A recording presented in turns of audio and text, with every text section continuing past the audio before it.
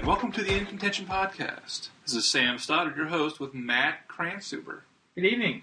And Ruben the Beard Breslin. Yeah, it's coming in nice. It is nice. Wow. Keeps me warm. Yeah, I have nothing to protect me.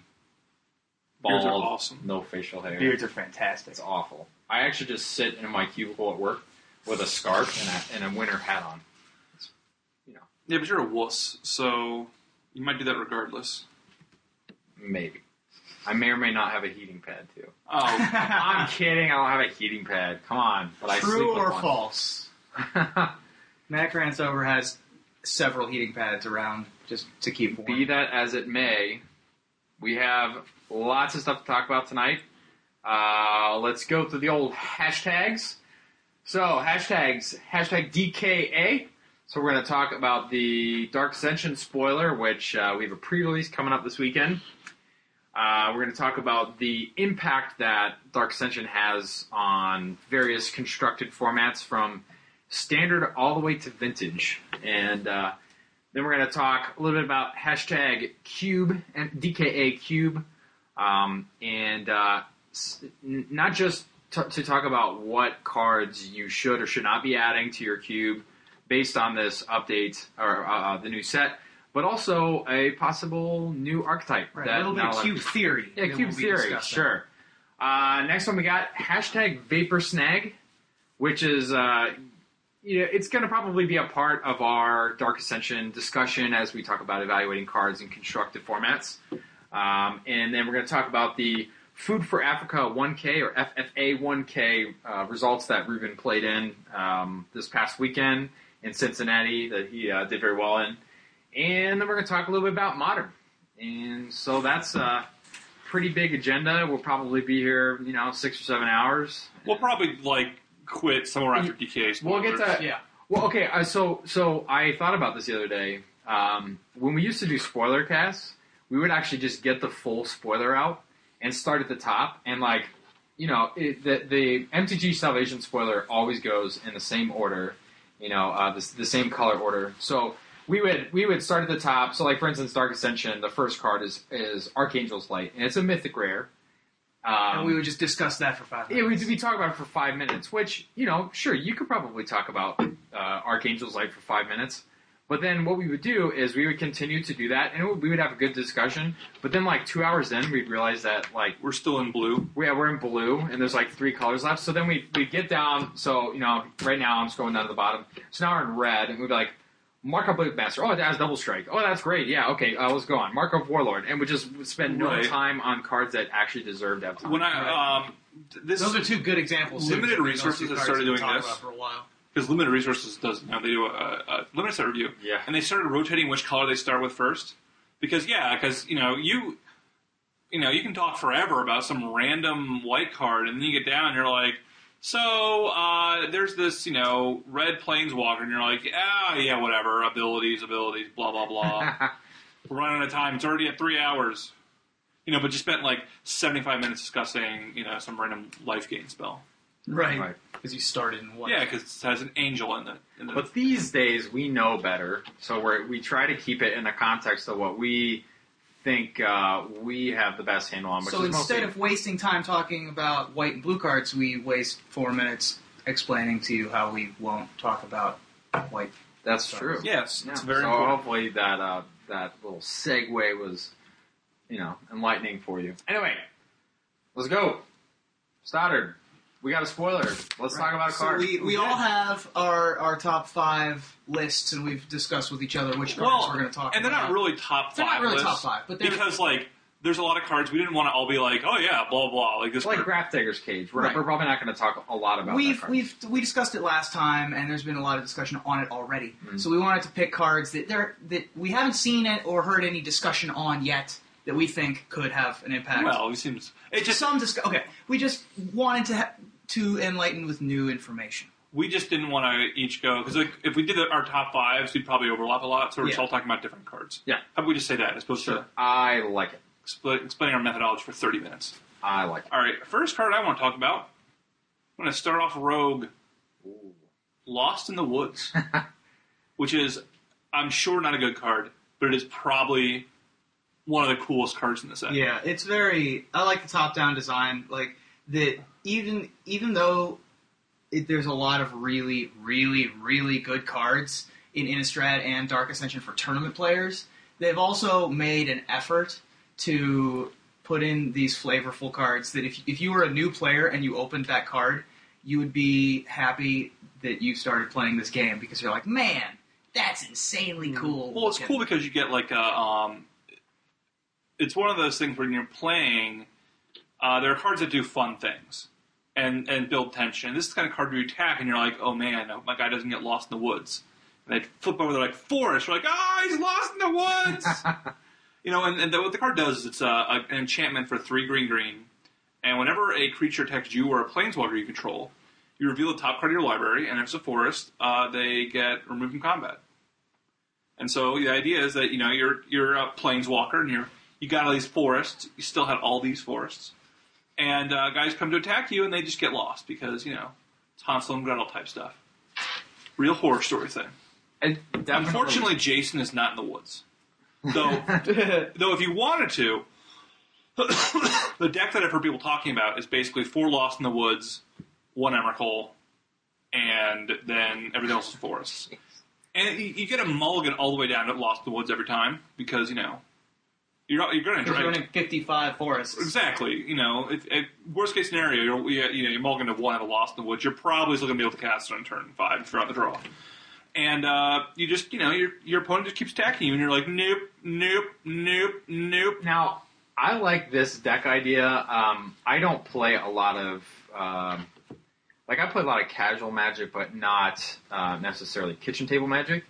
And what I wanted to build an Ashnod's Altar Saproling Symbiosis deck similar to Symbiosis, whatever, from back in Urza's Saga Type 2. And I never ended up building it. I started amassing 4 and Black Bordered Chronicles cards, but what I wanted to do was just collect them. Standard crannies. Well, no, I just wanted to build the deck just because I thought that there's a lot of cool cards in it that I could get in a weird language or get an artist to sign it, just to have this neat sort of collaboration of cards to sit down and I think that would be fun. I think it would be fun to build a Lost in the Woods deck with different kinds of forests. Maybe you do 54 forests, and each one of them is special. Maybe you have a Guru, maybe you have a Foil Unhinged, maybe you have one signed by Garfield and somebody else, or maybe each one of them is going to be signed by a pro or something. I don't know. But now, that for Lost in the Woods, it has to be the card name forest, right? Yeah. So you can't have snow-covered forest. You can't get lost in the snow-covered woods. You can't have temple gardens, of course. I don't know if it's a forest card. Oh, forest card. Oh, so you can have Dryad Arbors. You can have Dryad Arbors. Whoa. Well, okay, if all you're playing are Lost in the Woods. No, this deck is going to ruin Modern, I'm telling you. If all you're playing is Lost Woods and Forests, why exactly are we building this deck? Are we playing dual lands?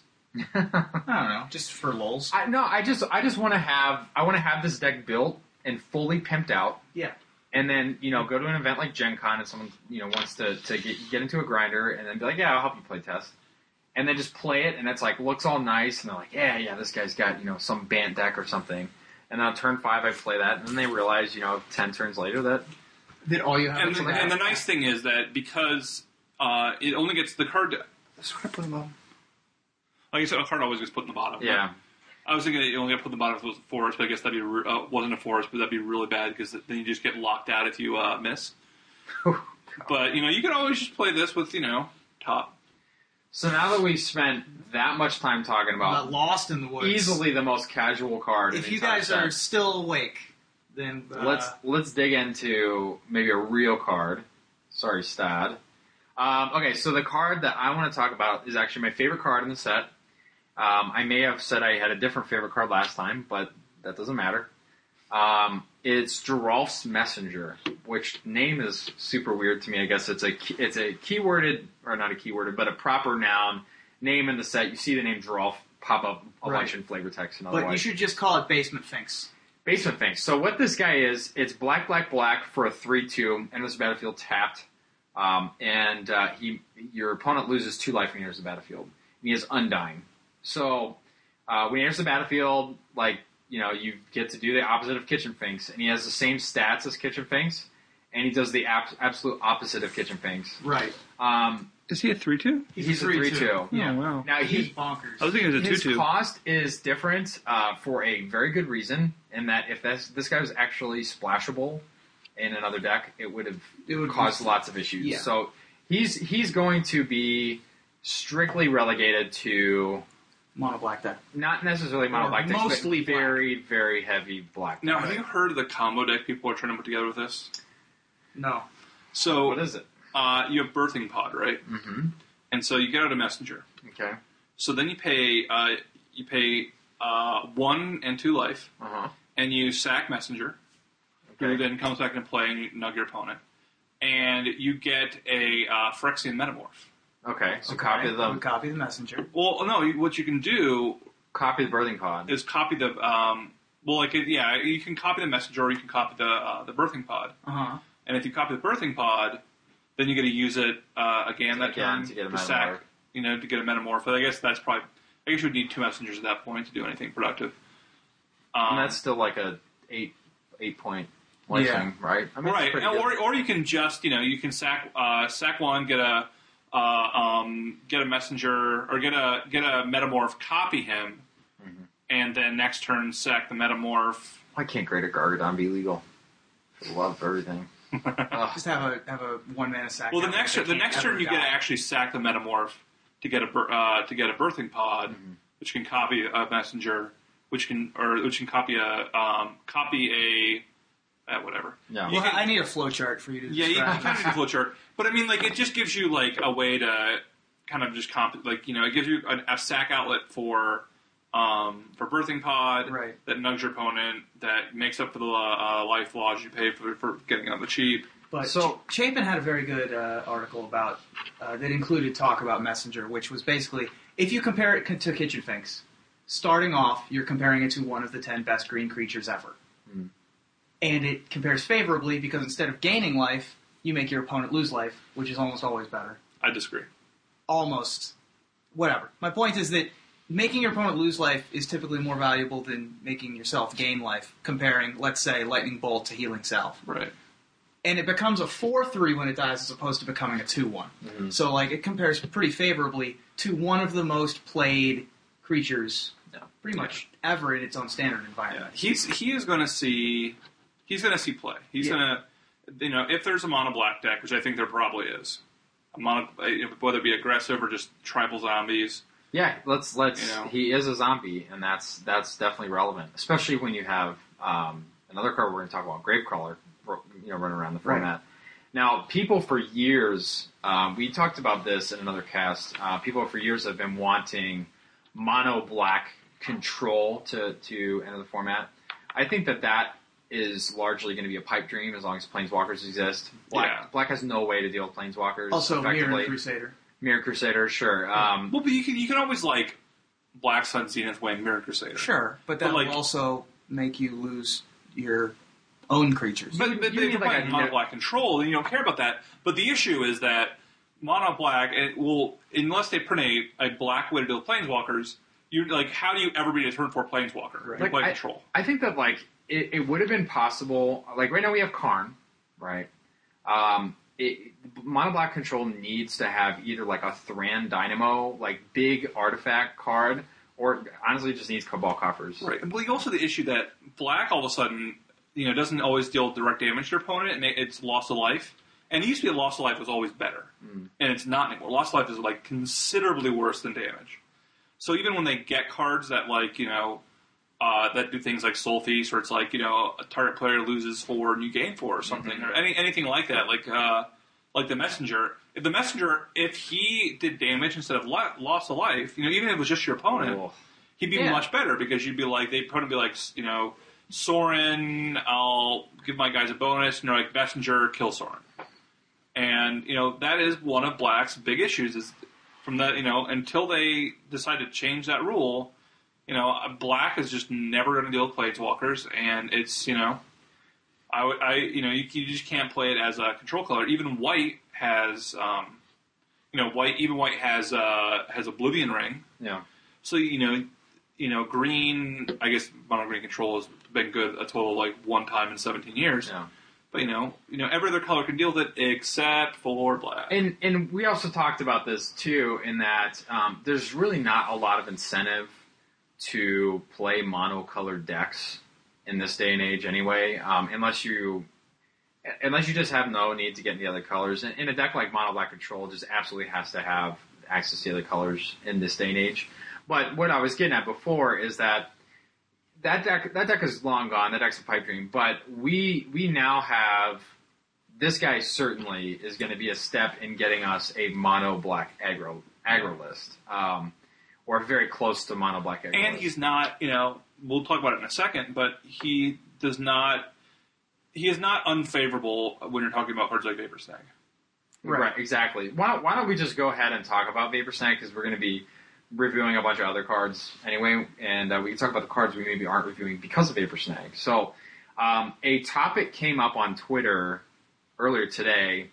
I don't remember who originally mentioned it, but they basically said that they read about Vapor Snag, or that the new litmus test for whether a creature is good and standard is if it passes the Vapor Snag test, which, everybody reads that and just rolls their eyes because, come on, it's an unsummon. Right. It should be able to get every, creature. You just rolled your eyes and were like, it's an unsummon. Yeah, it is an unsummon.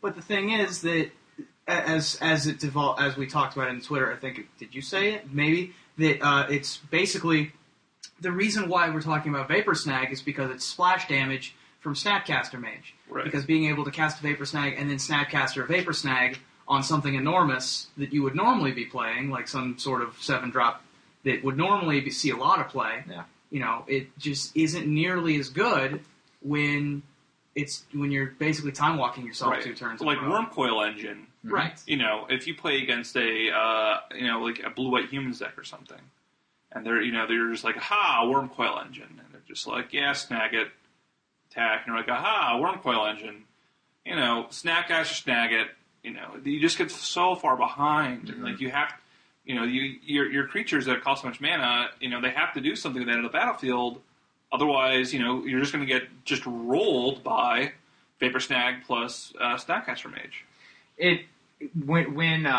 To tag on to the back of that conversation, when we started going through the spoiler, when we were kind of comparing notes before we went into this, a card that me and Sam both agreed was a really good card was Vorapede. I like Vorapede a lot too. Yeah, in my comment, which actually isn't as relevant, was that Vorapede, is going to get better when Mirrodin block rotates, and the reason I said it was because Dismember and Go for the Throat are gone, and I guess my brain immediately thinks black removal when I whatever, and then Ruben said, well, what about Vapor Snag, which obviously is the biggest problem for a guy like Vorapede, which you can't take advantage of the Undying part of his ability. Where I think cards like Vorapede gain something from Poison being in the format. Like, if you ever play against a blue-black Poison deck and you land Vorapede, that thing's never leaving. So that's definitely true. So I wouldn't be surprised to see Vorapede's stock go way up next fall. We have a new set come in. Mirrodin's out. We have those spells are out. Obviously, we're definitely going to see an unsummon variant, whether it be a reprint in the base set or a new set going forward. It's just an effect that they put in every set. But hopefully, it's not a 1-mana spell that makes your opponent lose life. But really, like Vapor Snag being lose a life is like incredibly relevant. Sure. Well, it's the only direct damage that blue has ever had, basically, because Psionic Blast is about it, and don't forget the 1-mana thing that if you discarded it, they took 5. Psionic Energy or something. Yeah, Psychic Energy. That card was real for a second in 1995, but dude, when you got him, and you're just like reveal 2 of those. Yeah, Tenya. Sure, I'm sure that was insane when you had your flying men with unstable mutation. Oh, it was awesome. But this living the dream was brought to you by Mono It Blue killed Aggro. Llanowar Elves. Okay. Yeah, that's fair. Wow, that's pretty good. Anyway. Tell me you wouldn't play that card today if it was legal. I might, but it's not legal, so we're going to move on. We're going to move on to a new... That's pretty good, actually. Reprint that card. But my card is another card that's going to be real good with Snapcaster Mage, which is Tragic Slip. That card is There's awesome. been some discussion about Tragic Slip already, but I'm going to discuss it some more. What does it do? Tragic Slip is 1 black mana. Target creature gets an instant. Target creature gets -1/-1. Alright, so the -1/-1 variant of the set. But it has Morbid. And if a creature died this turn, target creature gets -13, -13 till end of turn. Which, I think that if you said to someone, here's a card. Target creature gets -1/-1. If a creature died this turn, that creature instead gets -6, -6. People would be like, that seems fair. It kills Titans. It takes down most everything. I think that's a fair spot for that card to be in. -13, -13 is, let me do a quick math, twice that much +1.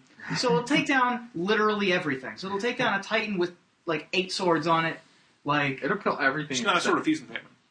I understand that. Just saying. But you understand my point. It kills literally it'll take down your, Ludovic's test subject. It's about, the giants and, all these guys. Anything carrying a Lash Wraith, that card's going to be ridiculous. And if you think about it with Snapcaster Mage, kill your 1/1. Snapcast it, kill your giant dude for 4 mana. Right. So that's pretty good. So lots of people have been talking about Tragic Slip having a banana peel painted on it. I want to take mine a step further.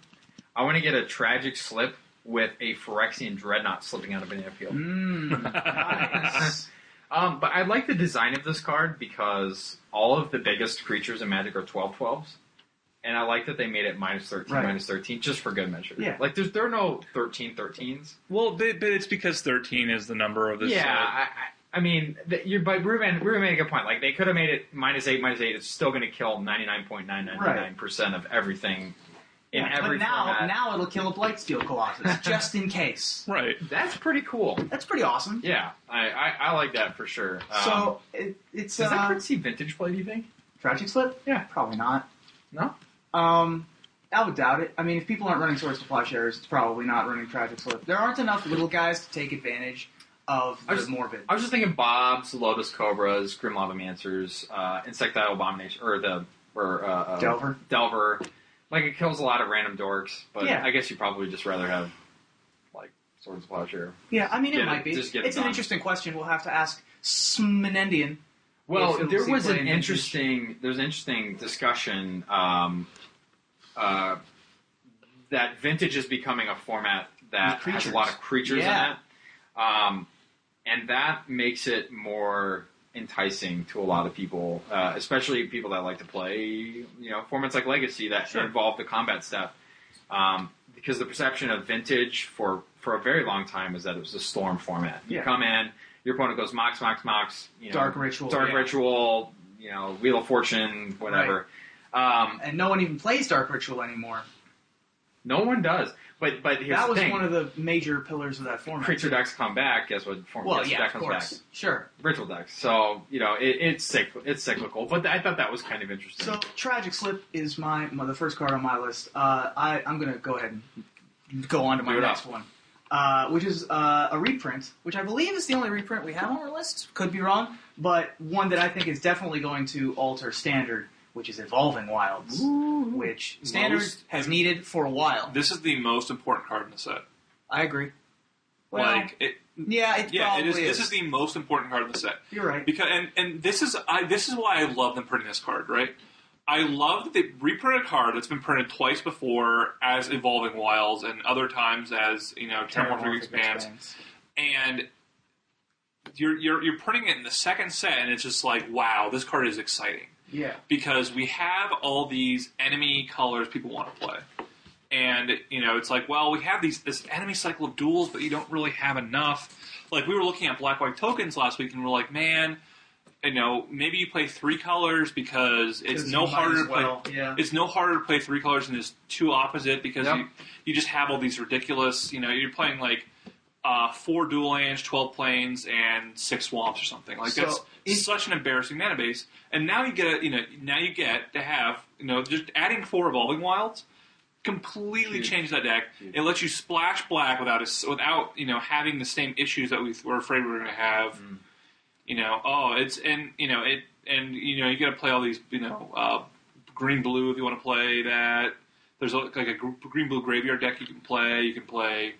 I don't know what would be in blue red, but it's. I mean, Desperate Ravings. Yeah, sure. The Burning Vengeance deck. Right. But the other thing that, like, if you think about if you wanted to play a green-white deck. Let's say you wanted to play green-white tokens.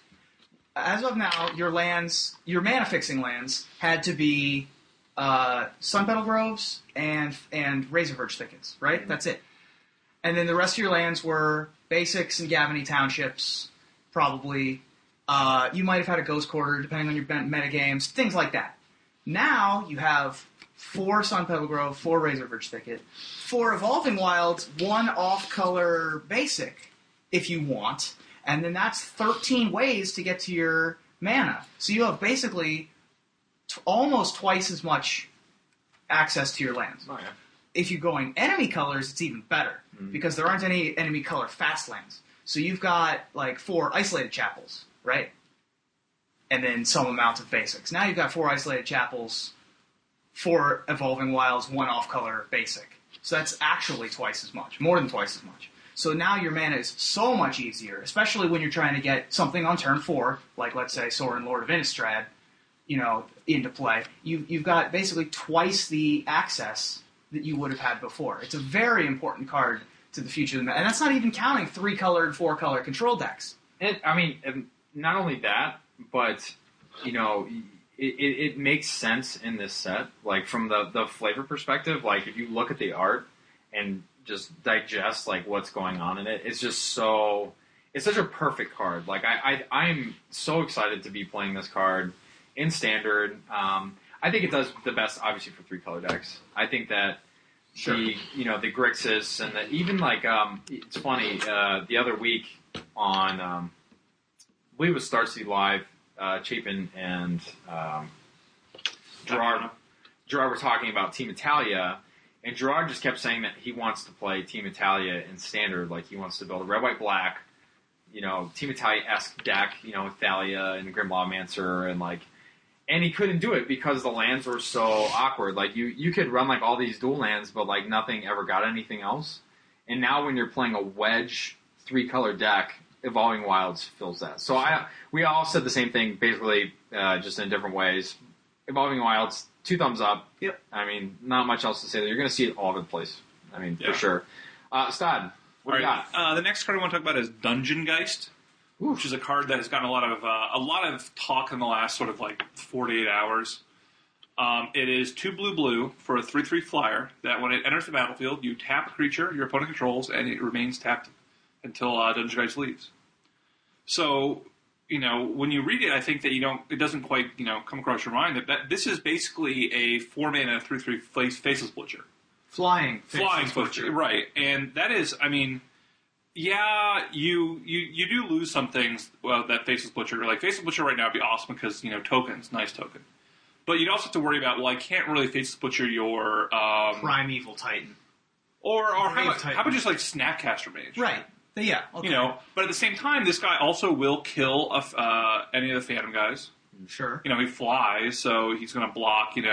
He trades with the Delver if he needs to trade with him. He's really good at keeping big things tapped. Like, he's real good at that would normally be bad to remove from the game, like the Titans. But he loses a little bit of value to, like, Olivia. But there aren't a ton of static ability guys right now, so... Right, or even just active ability guys. You don't have to worry about that as much. And it's not like they can kill him and then immediately get him back. They have to wait to untap next turn. Right. So it's... and they can't, Wrath of God for value. Because one of the things that was always annoying about Faceless Butcher is sometimes you'd be like, Faceless Butcher your guy, and then you'd be like, upheaval. Right. Okay, this is super awkward. Yeah. You have a Titan. And, you don't have to worry about things like that anymore. This guy... He's big, too. Yeah, 33 for 4 is... Yeah, it's funny. Flyer for 4. He's a Zeppelin with a really nice ability. Yeah, Magic's come a long way with their creatures. Because wasn't there a creature in Alpha that was a 3/3 flyer with no abilities in Phantom, blue? Phantom Monster. Yeah, then that was way too good for years. Right, and that guy was in a championship-winning deck. Was he really? Yeah, he was a one-of in a championship win. Which deck? It was like the first Pro Tour or something like that. Okay, so the first Pro Tours... I understand that... The deck was so embarrassing. Look, I understand. It's just like, one Old Man of the Sea, I'll put a library in there, like 2 Curt Apes. That doesn't mean that they didn't win a championship. Look, you could have been fat and smoking and been on the Green Bay Packers' first Super Bowl winning team, but you were still on a Super Bowl winning team. I understand. That's true. My point is that we've gone a long way. Yes, we have. In terms of creatures. Right. Because at the beginning, we still had super powerful spells. And all the creatures just And suck. all the creatures were awful.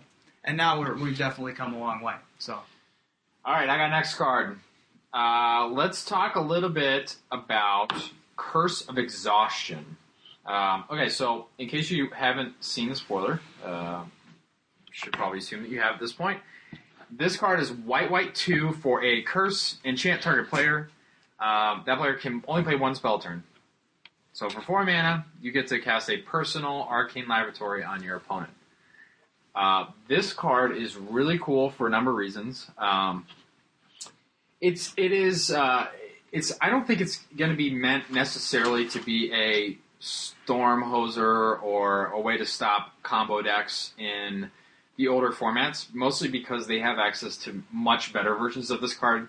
Aethersworn Canonist and Arcane Sanctum, or not Arcane Sanctum. Laboratory and Rule of Law, yeah. Right. There are just better options in general, I think, than this card. Where I like this card a lot is in Standard, when you're playing a deck that like 2-for-1s or draws a lot of cards. I like playing this card on turn 4 because it stops your opponent from being able to clog the board, unless they're playing tokens or something. It stops your opponent from being able to play Snapcaster Mage. yeah, it's White's Hoser for Snapcaster that there is. Basically. And it does a really good job. Like, I imagine if you played this card in the mirror match, like if you're playing like Blue-White Humans or something. It's horrible. That's a matter of opinion in a total vacuum with no data, but thanks. That if you were to play this card against a deck that's trying to cast counter spells and trying to play tempo spells, that if you're on the play and you play this on turn 4 and your opponent doesn't have any way to stop it or any way to counter it, the rest of the game they're playing a very honest, awful game of Magic. What are they going to play? Delver, kill it. Right. Snapcaster, kill it. Or maybe it's better in a black-white shell. Maybe it's better in a white-blue shell that's more on the control side. But the point being that it is very good against that archetype. So I don't see it being very good in Standard because, any kind of like Blue-White Mirror, it is still a do-nothing card. So your turn 4, would you rather cast a Hero Blade Hold or that? It depends on the deck. Yeah. I think that... I guess some people, they're going to have a Dismember or something. That, Hero Blade Hold's still just a dude. Against certain decks, I'd much rather have a rule. The whole thing is that the reason... I agree with Ruben. When I play Blade, I would have much rather had this card than a Hero Blade Hold. In Callblade? No, the Blade with just the Infect lands as the only creatures and Snapcaster Mages. Alright, fair enough. But my thing with the card is that I think that it is better than Rule of Law in certain decks because once you get this out, you can protect it. The whole problem with a card like Rule of Law is that, you're under the same Rule of Law. Right. And so you're just like, I've seen a lot of people get locked out of basically out of the game with Rule of Law where they've, they resolve a Rule of Law, but then they can't do anything because they're like, okay, well, cast a spell, and I'm just like, all right, bounce Rule of Law. You can't counter it. What this lets you do is, if you get this out and you can protect it, you have a counter spell, you can actually play a proactive game, and your opponent can't do anything. I wanted to mention this one as well, mostly because of its card type. Now, I'm under the impression that there will be no additional curses come the next set, so we're kind of locked into what curses we have available. But it's worth mentioning that there are 2 curse tutors available now, right? Isn't that right? Yes. There is a Curse Academy Rector. There's Bitterheart Witch is the Curse Academy Rector that has Death Touch. And then what's the other? It's a white new curse. There's a new curse that at the beginning of your upkeep, I believe, you go get a new curse. Yeah, it's like an enduring ideal for a curse. Right. I think it costs 5 mana. Stud, I think can you help me confirm Do you know what it's that? called? Not really. No. Sorry, it's white. We're kind of going here. Yeah, I think it is. I don't think it's white. Doesn't seem like a white card. In any case, so there is a card. Yeah, you're right. It might be black. There are definitely curses that I want to be playing in Standard. Absolutely. Curse of Death's Hold is going to see a ton of main deck play and just everywhere in sideboards. Now, that card's kind of a contentious card because a lot of, Ari Lax is saying that's not the answer to tokens decks. And a lot of people agree with him that, like, Curse of Death's Hold in. But I actually am, I'm on the opposite end of the spectrum, especially if you're able to get, cards like Ray of Revelation or whatever, like, be able to just kill opposing Anthem effects. Then Curse of Death's Hold does exactly what you want it to do. Right. The problem is that your Curse of Death's Hold costs 5 and their Honor of the Pure costs 2. Right. But the other thing is that you have lots of other Black Sun Zenith kind of effects to be able to wipe the board and be able to deal with everything. The thing that I like about it is that it deals with undying creatures very well. Because otherwise, if you have a Black Sun Zenith and you're facing down a turn 1 Young Wolf and a turn 2 another a Strangle Root Geist, and you have a Black Sun Zenith in your hand, you're like, well, this would normally be a good play, but I'm actually just going to take more damage next turn. We should probably talk about the interaction. Tournament players, if you have a Black Sun Zenith played against you and you have a +1/+1 counter on your Geist, and it's enough to kill it, it will actually stay dead. Yes. The counters do not cancel each other out, so just don't let yourself get blown out by that. But and anyway, I don't want to get too much in on the curse because we got a lot of other stuff to talk about. But I expect at some point, whether it's a silly block deck or some way the format slows down enough that we can be putting a bunch of curses in play, like an Opalescence or something. I don't know. That we will see a bunch of curses on the battlefield. So I'm excited to be able to take my Tron deck and have a gifts pile of that new curse, Rule of Law, Aethersworn Canonist, and Open Vaults. It'd be very exciting for me. But we'll move on to... so there's a cycle of new lords. Except for there's no green-white. I imagine the colorless green-white human lord will be in the last set. Reasonable. But of the 4, there are 4 new lords, and I think that they're all pretty good. But to me, the best one for Standard is Diregraph Captain. Diregraph Captain is the colorless blue-black zombie lord. Whenever a zombie is put into a graveyard from play, target opponent loses 1 life, I believe is the wording.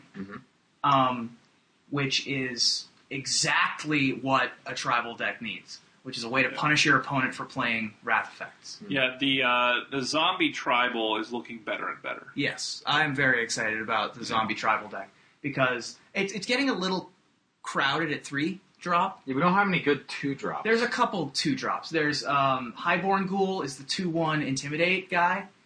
Vanilla 2/1. But he has Intimidate. And that's a little awkward. And you can also still run Distress in that 2-drop. But you also have 4 or 8 2-power 1-drops. That's definitely true. And is they'll huge. fulfill the role of the 2-drop. Exactly. And so you've also... So then your 3-drop slot is Diregraph Captain. You've also got Geralf's Messenger, Geralf's whatever, Basement Finks. And you've also got Cemetery Reaper, right? Is still legal? I don't know. I believe it is. Clue. I'm not sure. Whatever. Anyway, the point is that the 3-drop slot is a little hectic, whereas the 2-drop slot's a little bare at the moment. But Diregraph Captain gives you exactly... The 2-drop spot's bare. Good one. Up top. Bam! Jeez. I can't even focus anymore now that that's happened. But yes, so I think that card's going to have a big impact. Now, you mentioned a card that's on my list, which is Gravecrawler. And Gravecrawler is super exciting because, obviously, we're in a block of zombies, so this guy's really good. In case you don't know who he is, black, 2/1, cannot block. You can play him from your graveyard if you have a zombie in play. Like, pretty awesome, especially because in Eternal formats that have Bridge from Below tokens out, this guy might be 1 or 2 of that you'd be able to cheat into play pretty easily and flashback your other therapies if you needed to. It's like Blood Gas, 5 through 6 or whatever. But in Standard, certainly I think that there's enough cards that we could have a vampire-esque deck like we saw back in Zendikar Type 2, or Zendikar Standard rather, that had a bunch of vampires, a lord, and ways to get the vampires back in your hand and some disruption. Absolutely, I think that's a pretty good deck. And you also get to run one of the best aggressive 3-drops that we've seen in a while, Geralt's Messenger, which is basically, if you consider it in that deck, it has haste and is a 2/2 when it has haste. And not just that, we also have like insane equipment this time around. Yes. Like, back then when Vampires was popular, we had no equipment. I don't even know that they would have run equipment to great value, but when you have guys that come back into play on their own, then equipment becomes much better because you can just have a blank piece of equipment on the board and be able to get more value out of it. And I mean, I think that you also just get, like a sort of War and Peace is the current, equipment du jour. Because you get to get around Moorland Haunt tokens and all that jazz. Right, and, you basically always have a way, you always have a way to just, swing in with, your random zombie that, is going to nug your opponent for, 7 damage. It's it's real, and then if it's you have cripple creatures that are a little harder to vapor snag. One of the things that's going to be annoying about the deck is I think that tokens have some pretty good cards against you. Like you got no good way to sort of get around all the tokens, and they just got to clog the board up so heavily. Yeah. So I'm not sure yet that that's I've been thinking well, what's the zombie versus token deck going to look like? How's that matchup going to go? And I'm just not sure yet because while you do have this inevitability of being able to constantly play your guys and stuff. I mean, they get a block for a whole lot. Right. They have Lingering Souls and they have Moorland Haunt. They have a lot of ways to. Yeah, they've got Doom Travelers and things. It's going to be interesting. Right. The other thing about the zombie deck, when I was thinking about it when it's sort of bare at the 2-drop slot. That's sort of where you got your elimination. You've got Doomblade, you've got Go for the Throat. You've got a lot of good options of elimination at the 2-drop slot. And then the other thing that you can do in the zombie deck is that you can sort of go over the top with Phyrexian Obliterator because no one's running Dismember anymore. That's true. It's very difficult to deal with a Phyrexian Obliterator. You can still get snagged, but... You can still... Well, sure. He doesn't pass the Vapor Snag test. And if you prefer, you can run Moan of the Unhallowed. That card's still fine. That card's Grisly Fate. Or... What are you doing? Cranny left for a second, and now he's eating Jell-O or soup or something. I don't know what happened. I was parched. He was parched, so he got something with a spoon. What do you got on your list, dummy? Well, no, I'm actually glad that you mentioned Obliterator because something I've been thinking about that might have a little more value in the coming months is Apostle's Blessing. How about just Lash Writhe? Well, that too. Well, yeah, Lash Writhe's awesome. I think you play Lash Writhe well before you play Obliterator, personally. You think so? Sure. As the 4-drop? Yeah. Right. Whatever. I don't think that really matters, but... Oh, we have a visitor. We have a guest More interruptions happening right now, ladies and gentlemen. You can follow him on Twitter. Cranny, you know what's really nice? What? Is that you got... you were like, hey, we're podcasting, so we're going to get some food, right? And you got a ceramic bowl and a metal spoon. Right, to make as much noise as possible. That was very thoughtful of you. It's ambience. Ladies and gentlemen, you can follow this man on Twitter at AllSunsDawn. Hey, what's going on, everybody? Legacy Superstar and Binder Grinder, Mark's son. No, he's bigger than Binder Grinder. He's bigger. What do you know? Like a booth grinder? Booth grinder, yeah, that's probably good. Booth helper. Yeah. All right, so we're in the middle of a discussion about Innistrad.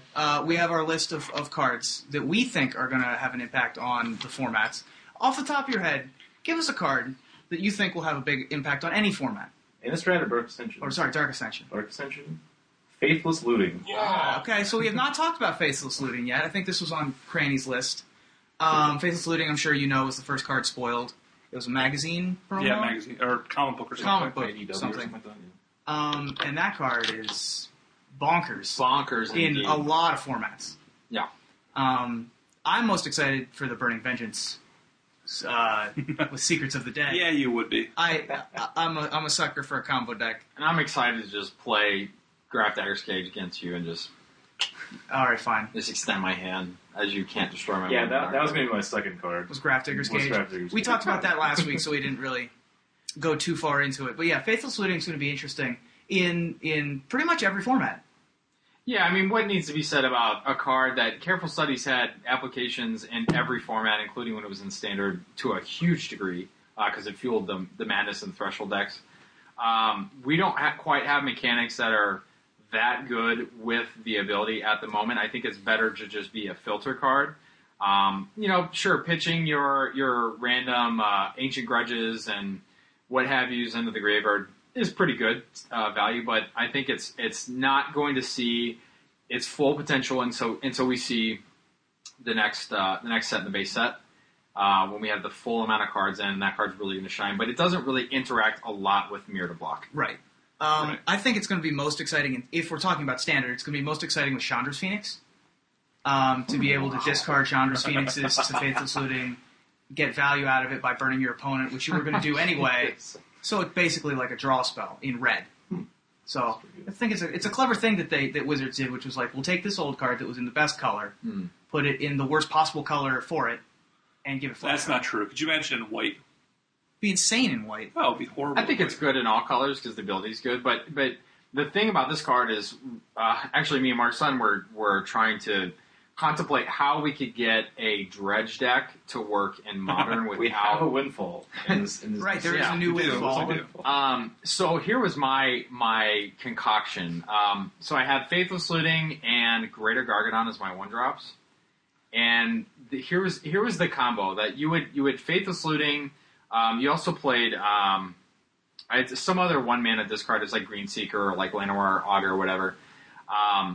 And then you played Bloodghast, Bridge from Below, and Archimedes, and then all the dredge cards. And so you would dredge cards, and the whole idea was to get black creatures out so you could play a Demon of Death's Gate or a Greater Gargadon, and then just attack your It's like opponent. a reverse Dread Return. Wow. So, like, it actually, if you had Greater Gargadon and Faithless Looting, by turn 3, you would have, like, 7 tokens out in a Greater Gargadon. That's interesting. Yeah. But like, if you didn't have either of those, it would just, Sure. it did nothing. Yeah, this deck seems real loose. We got Serum No, but it was- we have it Serum was- Powder this one.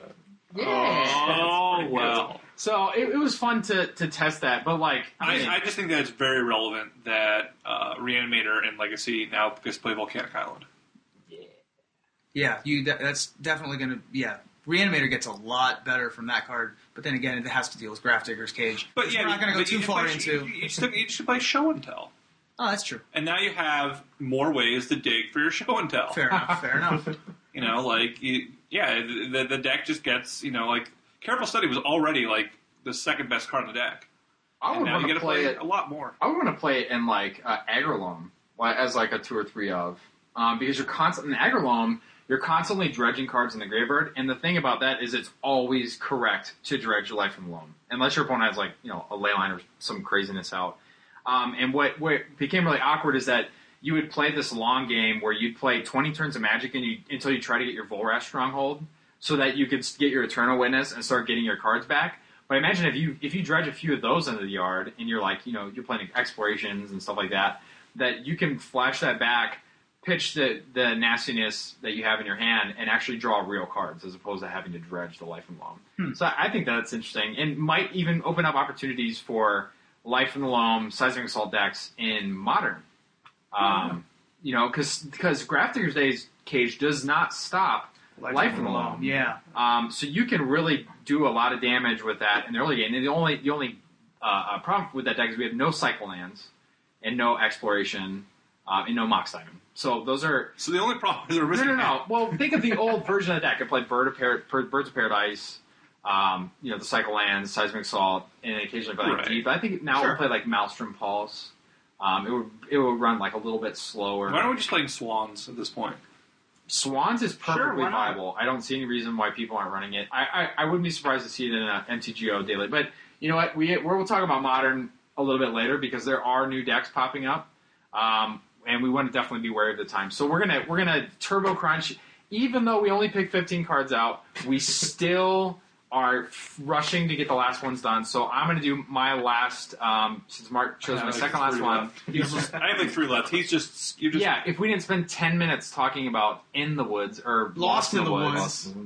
5 minutes and Lost in the Woods. Still. Okay, so my last card is just a quick one, Vault of the Archangel. It's the land that gives all your creatures Death Touch and Lifelink. This card is going to be a card that's going to help you win mirror matches, and it's going to be able to help you win against Massacre Worms. When your opponent's got big ass, creatures at the other end of the table, and you have a couple tokens, you all of a sudden have giant walls that they can't do anything about, or giant guys that they can't block, lest they lose their guys. So that presents a very real problem with your opponent's combat step. Do you guys have anything to add about it? I mean, it's an awesome land all around. I think that it's the land that trumps the other lands if you're playing the token matchup. Like, if your opponent has a Gavany Township and you have the Vault, you trumped him. Like, there's... Because I think that, if they have Moorland Haunt and you have Vault of the Archangel, I still think you trump them. It's well, yeah, you totally land. trump Moorland Haunt.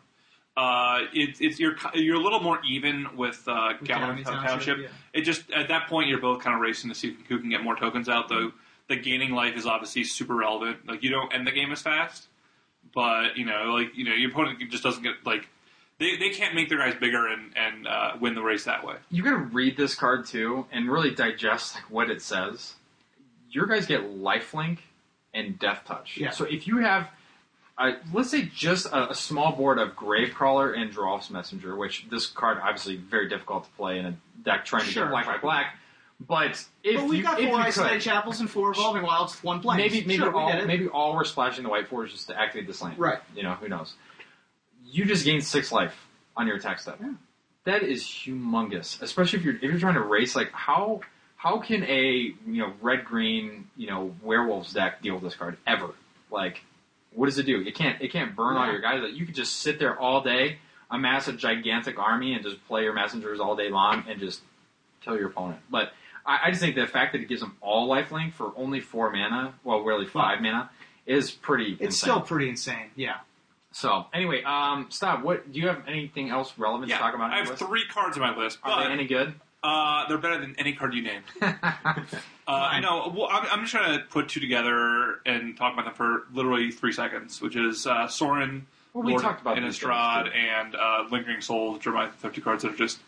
They make black-white tokens work. They're awesome. The black-white token deck is so resilient to wrath effects because you just don't recast the Lingering Souls until you get Wrath, and you're like, you can end of turn Midnight Haunting, you can then cast Lingering Souls, and you just rebuilt your entire board.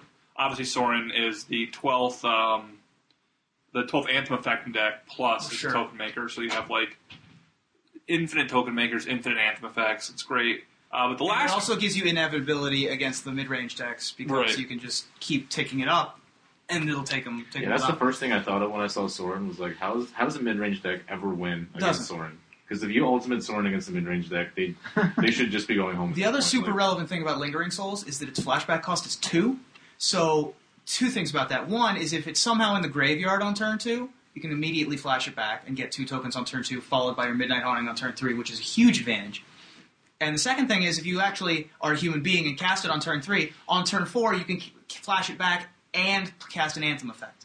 So that's the really relevant thing is you got to go turn 2.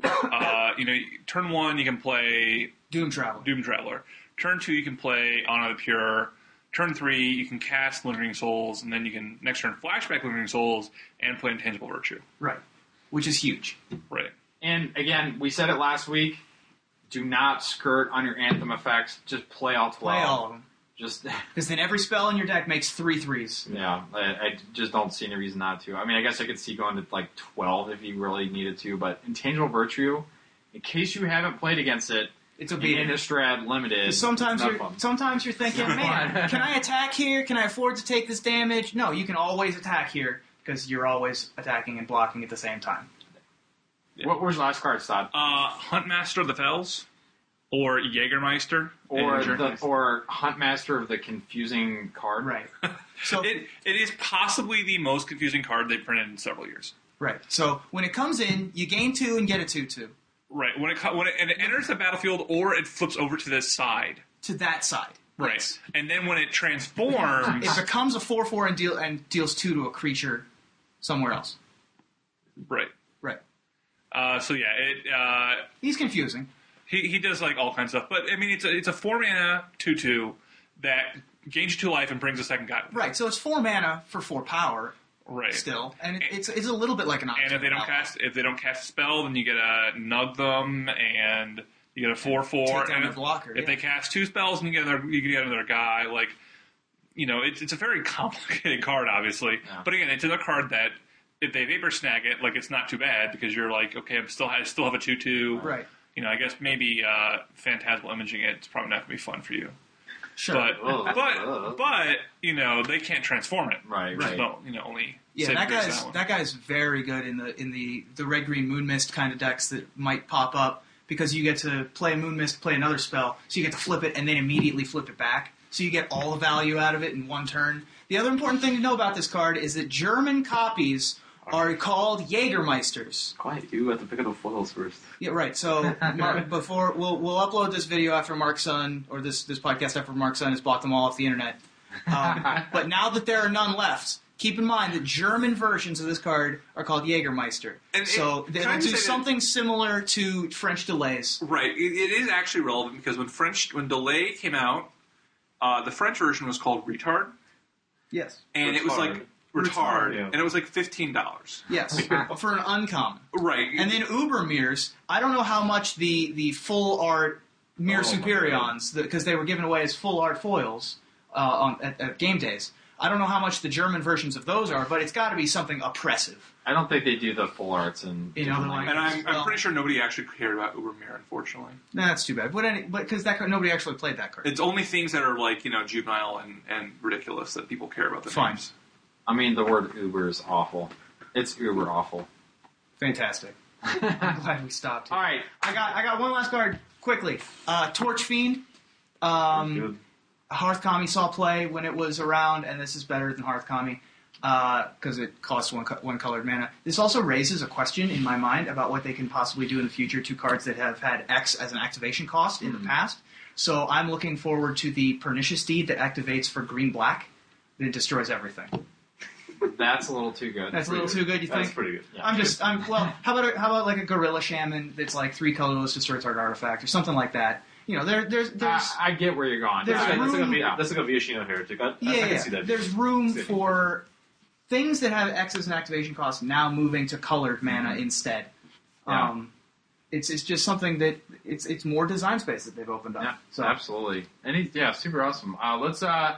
Let's go right on, Rubes. Why don't you take it away with the FFA. FFA? All right. So last weekend, I and with some of my friends went to the Food for Africa 1K, run by one Taylor Gunn at Nirian Gunn NIRIENGUNN on Twitter. He ran a charity tournament along with the legit MTG guys. And Taylor, of course, from MTG Bridge fame, unfortunately, not as many people showed up as we thought might. Only about 40 showed up because of the ice. The ice storm happened, and that really Famous quote from me before we left. There's not gonna be an ice storm. there's not going to be an ice storm. I told Mark's son that there was going to be an ice storm. Mark's son's like, "Is this your ice storm?" And it's only like slightly. I mean, the raining. drive down was fine. The drive down was fine, but then by the night, time we get to the site at like 10 p.m. just to look around, the parking lot is a skating rink. So anyway, I wrote a brief summary of my time at that tournament. I played Chapin Grixis, and I made top 8. And on my way to top 8, I bashed Mark's son by top decking an absurd amount of Wrath effects that I probably shouldn't have, but I still will lord that over him for the rest of my life. So Like, impressive. who won? That top 8 was stacked. Top 8 was stacked. I played Justin Calhoun, J. Cal of MTG Bridge fame. He made top 4. The other top 4 one of the other top 4 people he split with was Adam Prozac, who, I don't know if you know this, never loses a game of Magic. I've never actually seen him lose. Apparently he 0-2'd the F&M the night before with the same 75. Came to this tournament, I've never seen him lose a game. I don't know how it's possible, because I left the SCG Open before he lost to Burton Sheen. But, and then another person who was in top 8 was Mark Larson, who's at Marklar here on Twitter. And, so there was a lot of people in that top 8. So, yeah, I had a fun time. That was a great tournament. They had great prize support. The fact that it was prohibitive weather was unfortunate, but I hope that they run one again. Yeah. Good cause, too. Good cause. More people ought to do that. I think that's a step in the right direction. I'll be honest, we haven't heard a lot of stuff about gamers helping gamers in the last. Yeah, I would like to hear more about that. I don't know what's it's a really cool charity. Yeah, so Finkel started up, it got real big, and then we just haven't seen anything. Maybe they have a Twitter or something I'm not following. Yeah, if any of the Gamers Helping Gamers guys are listening, let us know what's up with that because we'd like to. Or anybody that knows about it. Or anybody knows about it, sure. So, is that you guys want to add anything else about the charity event? No, I'm good. So we'll dig into the last subject of our show today, which is modern again. We've really been digging into this format a lot, mostly because it's the PTQ format, but also because it's a brand new format. We're seeing some crazy decks in the latest top 8s, and I want to talk about a few of them. There's two. Did you see the decks that won the Magic Online PTQs? That's what we're going to talk about. Okay. So I have the first place list from the PTQ that was run on January 23rd, and this is one of the more interesting lists that we've seen so far.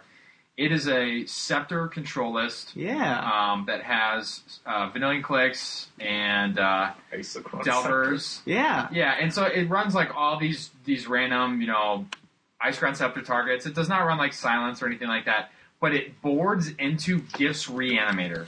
Wow. So, I imagine that opponents are boarding in things like, spot removal, Disenchant, Ancient Grudges or whatever, and they're just fine, out 4 Delver's Secrets, out 4 Ice Crown Scepter, board in the entire Gifts package. So they board in 3 Gifts, 1 Elishnorn, Sphinx of the Steel Wind, 1 Unburial Rites, and that's those are your Gifts targets. Sure. So that deck is really cool. That actually was the winning deck. So that they're going to go to Barcelona. Another interesting thing to point out about that deck is the card Research Development, which I remember playing against this deck in, I guess it would be Extended, and the guy had Research Development on an Ice Crown Scepter, and you can copy the Development half, even though it's 5 mana, because the Research half is so you just 2. get a bunch of 3/1s. So you get a bunch of 3/1s where they draw a bunch of cards. Yeah. And so that's a pretty powerful card. This deck only ran 1 of, which is probably correct because you don't really want to see multiples of that card. But this is definitely an interesting list to be perfectly honest. Yeah, this deck is real nifty. Yeah. Now, if you have an opportunity, you can go to just type "What's Happening" MTGO in Google, and it's the first result that pops up. And then you scroll down a little bit. On the right-hand side, there is a list of all of the events that fired on Magic Online, along with deck lists. So any daily event that fires, you can look at all the 4-0 and 3-1 deck lists, and then any PTQ that happens, you can see as well. This PTQ in particular, I was kind of going through, crunching the numbers, taking a look to see, what does the metagame look like, what are people playing. I mean, there's some awesome decks. I'll just briefly, say what we have here. There's second place is a Boros deck. Third place is a Hive Mind deck with Ethereal Usher to trigger transmute, for Hive Mind, which is pretty cool. Brandon Large got 4th place. He was playing a Mystical Teachings control deck, which is pretty cool. The 5th place deck is a Bant deck with Elspeth, Finks, Snapcaster, Cryptic Command. Callblade too, because I think it has Hawks in it, right? Yeah, you're right. It has 4 Squadron Hawks. Where's its ugly head? Yeah, right. Format. Now, the 6th place list is one that, Mark's son gets excited about because he wants to foil this deck out. It's the cheapest deck to foil. Well, we've seen this deck quite a bit. When Modern was first kind of getting big on Moto, I played against this deck a lot, but I've never lost to it. But I think now it's much more streamlined. It's the Living End deck. Right. So they're playing. This is basically the same list that's been around forever. But because Zoo's not in the format, things have changed a lot. People aren't running Wrath and Fire Spout and those sorts of things. And so you get these guys out. There's just a lot of decks that can't react to it. The way this guy lost out of the PTQ was the most embarrassing thing. So he suspended a living end, and then the next turn I think he cascaded into it. And he's playing his Affinity, right? Right. Okay. So his opponent ends up at 2 life, and the second one unsuspended. Oh. And yeah, so then he just like sacked his whole board, and his opponent just got all his guys back. Opponent's playing Affinity, of course, so he's just like, Rapture sack everything, like, whoop. Wow. Oh my god. Yeah, it was not. It's not pretty. It was humorous. I was interested to see this list because there's removal in this deck. A lot of the decks that I've seen are just the all in. Oh, I hope I draw my living end, or I hope I draw my Cascade outlet and go off. But this deck has Beast Withins, it has Jund Charms, it has its members, and conveniently they don't cascade out of your Cascade effects. Right, and Beast Within gives them a creature, but who cares because it dies. Yeah, because it dies anyway. Jund Charm has the bonus effect of being able to remove your opponent's graveyard from the game. Well, Beast Within also, if you're playing as control deck and they don't have creatures, you kill one of their permanents and then you cast Demonic Dread targeting it. Does that list play the Champions of Kamigawa Land, Forbidden Orchard? Let me see. No. It does not. Wow. Yeah, no, Forbidden Orchard got real, That's pretty good. had like a huge price jump on Moto for a little while because of that, because you could just, you play 4 Forbidden Orchards in the deck so you can Demonic Dread more reliably on turn 3. That is awesome. So the 7th place deck is the one that's probably has the most discussion out of this PTQ. Oh, and this is like to see this. This is one of the coolest design decks. And again, please go look at the Wizards website at these decks. They're really cool. All of them are. But this is from Wirecat, and he is playing a Hakan Stronghold Scourge Death Cloud Burning Vengeance deck. It is the craziest looking deck that you could possibly see. Let me just rifle off a few cards from this deck. Hakan and Tarmogoyf are the creature base, and then the other spells are Burning Vengeance, Death Cloud, Garruk, Inquisition, Life in the Loam, Liliana the Veil, Nameless Aversion, Raven's Crime, and Smallpox. So your plan is to get a Burning Vengeance out. Well, here's one of your plans, right? So it's like 4 decks, $1, basically. Is to get a Burning Vengeance out and then just Raven's Crime your opponent a bunch. Right. Or if you have a Hakan in the yard, you could Nameless Aversion your opponent's guys. Or you could just cast a Death Cloud when you have a Planeswalker or a Hakan in the graveyard and start putting stuff into play. You have to have the Hakan in play to actually Nameless Inversion, right? I think you have to have is it in play? Or No, it's in grave? play. He's he's Yes. in play, but you can play him from You don't play Graveyard. the graveyard. So Yeah, And if you have Burning Vengeance, yeah. then it deals them 2 damage. right, but you have to the one vulnerability of the deck is the fact that Path to Exile exists. Sure. Yeah. So if you don't have him, there's still the alternate game plan of just playing a Tarmogoyf after you Yeah. filled up your graveyard, or dealing with them with a Garruk or a Liliana. Like there's still alternate game plans. Like the deck is interesting because when I initially saw Burning Vengeance and Retrace, it was like, man, this is a real thing. We could do this. And then I actually asked Riley Curran to brew up a deck and see if we could have a starting point. He was losing to Extraction a lot because he was just on the Life in the Loam Burning Vengeance Retrace play. Now this deck circumvents all of that. So if you bring in your Extractions, they start death clouding you. If you don't bring in Graveyard Hate, you get Burning Vengeance out. So a good reason why it survived this long in the PTQ. I'm very excited about this PTQ and the results online in general because there still isn't a best deck. I mean, people are really on the Affinity bandwagon right now, but there's so many ways to hate that deck that people are completely willing to try anything else, and literally anything else. Yeah, and there's a lot of Cryptic Command decks out there that are still out there. LSV and myself are still pumping Tron as an option. LSV says that he's been staying on Tron mostly because he likes hardcasting Emrakul's, which is fun. But let me actually, since you mentioned Affinity, there actually is no Affinity in this top 8. There's actually no Affinity in the top 16 of this PTQ. Mm-hmm. The last deck in at 8th place is a Rug deck. Very, very streamlined Delver deck. Mark Sun's pumping his fist because he loves that deck. The bottom half of the top 16 has a deck that we didn't have in the top 8, which is Twin. We actually didn't have Twin or Storm in the top 8, which is definitely worth noting. Then this is a really interesting deck, which we touched on it. Actually, no, we didn't touch on this one. This one is a combination of Through the Breach and Windbrisk Heights Emrakul combo. And it plays Spectral Possession and Timely Reinforcements with Windbrisk Heights and Emrakul as well as Through the Breach. Right. So it does everything it can to cheat Emrakul into play. And this got 11th place at a pretty big PTQ. Actually, this one was the one that was run.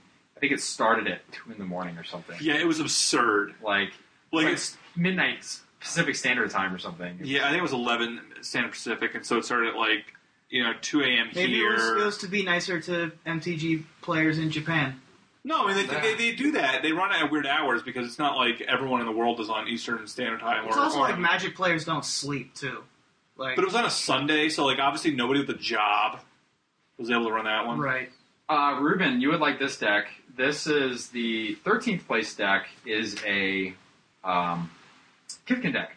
Nice! Complete with, actually it has no Mutavaults, but it has 4 Windbrisk Kites, and then all the fixings. Cloud Goats, Figures, Knight of Metagrain, Ranger Vios, Wizensen, Spectrals. Sideboard is really good. It has Combust, Blood Moons, Canoness, and Kataki. How elegant can you be? Just 4 cards. You know what you're dead to. Very board cool. it in. And this deck looks pretty awesome. Now, we could talk all day about the lists that are out there. If you were going to play in a tournament tomorrow, what are you grinding? What are you testing right now? Oh, man. I'm not played in a couple days. I was on Splinter Twin really hard, and people... I've seen a lot more Combust now, and Combust is the most awkward card for the deck. So I don't know if I'm still going to be on it, but... It's probably mutagenic growth. Oh, I hate that answer so much. It's so just mutagenic growth. Okay, so I got to play my sideboard card that only deals with your sideboard card. Awesome. I don't know what I would play right now. I've actually been thinking more about playing, just trying out just Burn. Because I think that it's just really good against a lot of the decks in the format. That, a lot of the other really aggressive decks I think you had problems with are showing up a little bit less and less. And, I just think it's really solid and you just got to smash people. Now, the big downside is that, you play against the Scepter deck and you just put a Lightning Helix on there, and I'm not sure how you raise that.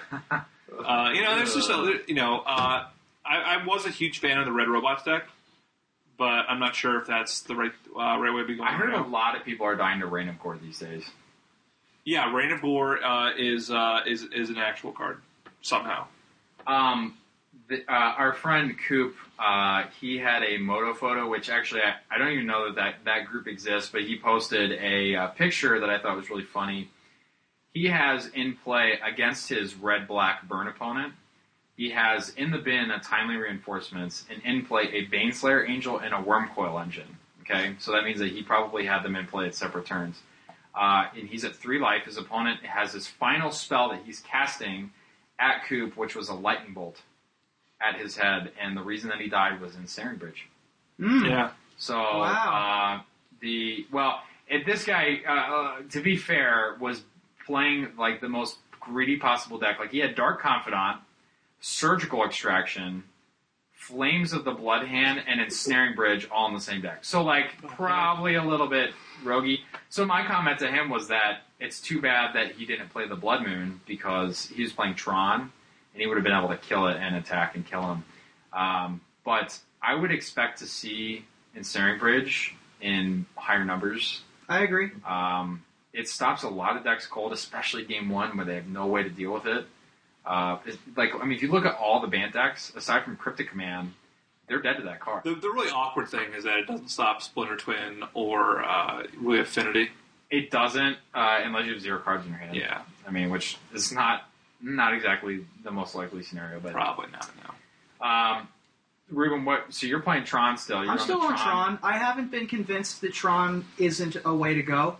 I really like the way the deck plays. I've always been a fan of Tron. I've always been a fan of the grindy aggro decks that just have haymakers that you can play, just to grind the game to a halt, and then suddenly and without warning, an Eldrazi or a Mindslaver or a Karn. A wild Eldrazi appears. Yeah.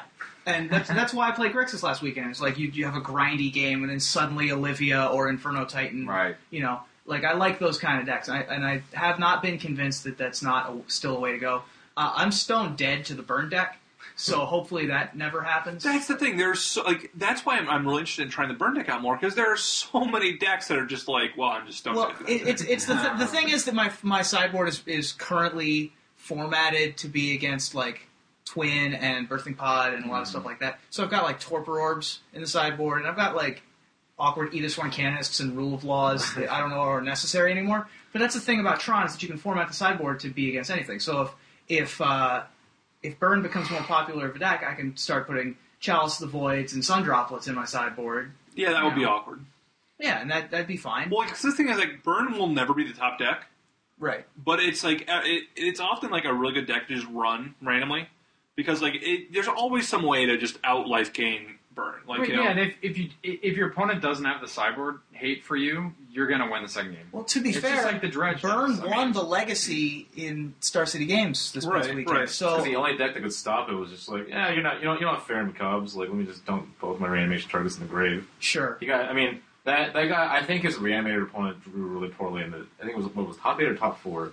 Whenever he played him, he drew really poorly. But yeah, like the other decks were just Stone dead to it. Sure. Dead, so. And that's the thing about Burn is that sometimes you'll just get people, Yeah, but then sometimes people will just get you. Sometimes, it's just like sometimes you just have a deck that does one thing, does it really well, and people are not playing hate against it, and you're just like turn 1 bump you, turn 2 burn you, turn 3 burn you, turn 4 and they're like burn you, and they're just like, well, Yeah. I guess that's how this like, game I've got all turned out. these like ways to stop Right. combos. At least I have and- half an hour in between rounds to go get a sandwich. Yeah. So Yeah, I'm on one real deck and then one deck that actually just us talking about now kind of makes me want to build it. Which is I've been picking up pieces of the Agrelome deck just randomly, but I didn't believe that it could be viable until we started talking about Faithful Suiting. So I actually believe that deck has a shot in the format. Surgical Extraction, obviously not a fun time for that deck, but I think people will play hopefully less of that and more on the Graph Daggers Cage plan. But the real deck that I'm playing is Mono Blue Fairies. I That like deck this is deck very good. a lot. It's mostly just next level blue or previous level blue, whatever the hell you want to call it. But current I like level playing blue. Yeah, current level blue. I like playing Clicks. I like playing Shackles. I like playing Sprites. Yeah, I like activating Mutavaults. Let's be honest, these are the few of my favorite things. Do you have any ninjas in that deck to be able to reuse your guys? No, I mean, Oh, that'd be sweet. Can we just be honest? Cast Spellstutter Sprite, resolving that card, whether or not it's like the best thing you can do, it feels so good. Absolutely. You just feel so dirty when you're putting I played like cast a 2-drop and you're like activate Mutavault and Spellstutter. I played Spellstutter Sprite in a blue-white counterbalance fairies deck at States. And I played Fairy Harbinger to be able to set up my counterbalance. Harbinger. Fairy Harbinger. Man, I sure isn't a Harbinger. It might be Harbinger. Whatever it was, it got me my thing for my counterbalance. And Like Harbinger seems like a completely different thing. Are you really going to be on this, or can I talk? The thing is that deck was fun to play, and I just love casting a Spellstutter Sprite. Like, that card is just aggressive. Oh, yeah. So, any closing thoughts before we call this one? So I think Dark Ascension is not as good of a set as Innistrad.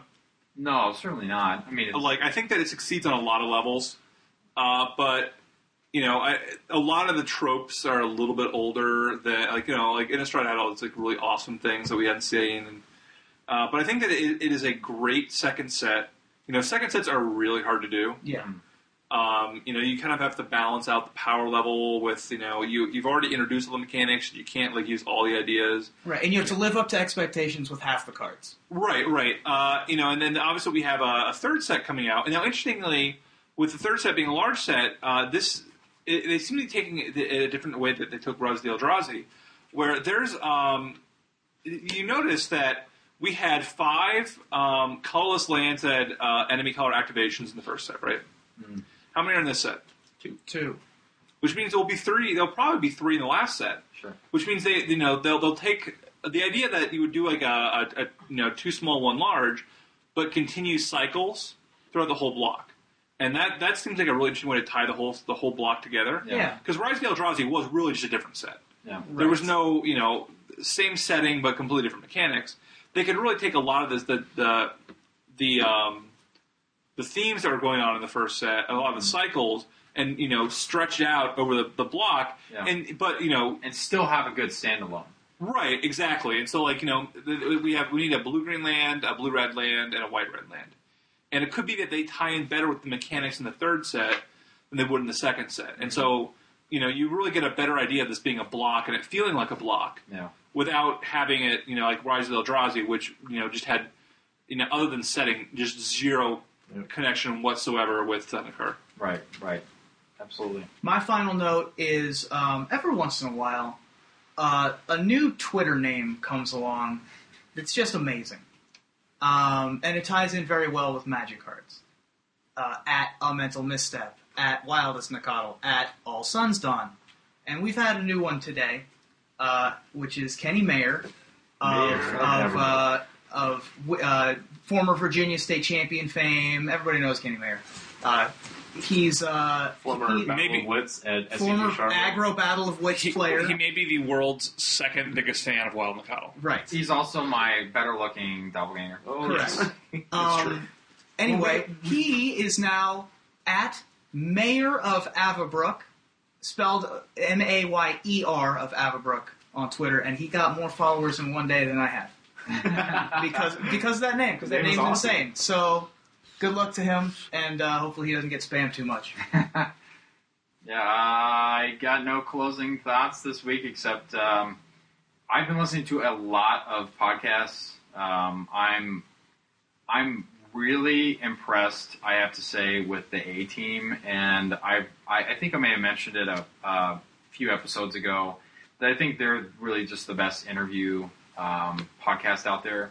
I think that when they have the Magic celebrity people on, I think that they give the best picture of them, keep it funny and serious at the same time. I definitely think if you like that format of show, I think they've solidified that's kind of what they do. This week's episode was awesome. It was unreal. Like Conley was on it, and it was amazing. Actually, the scumbag story. Did you intend to? Did you intend to draw?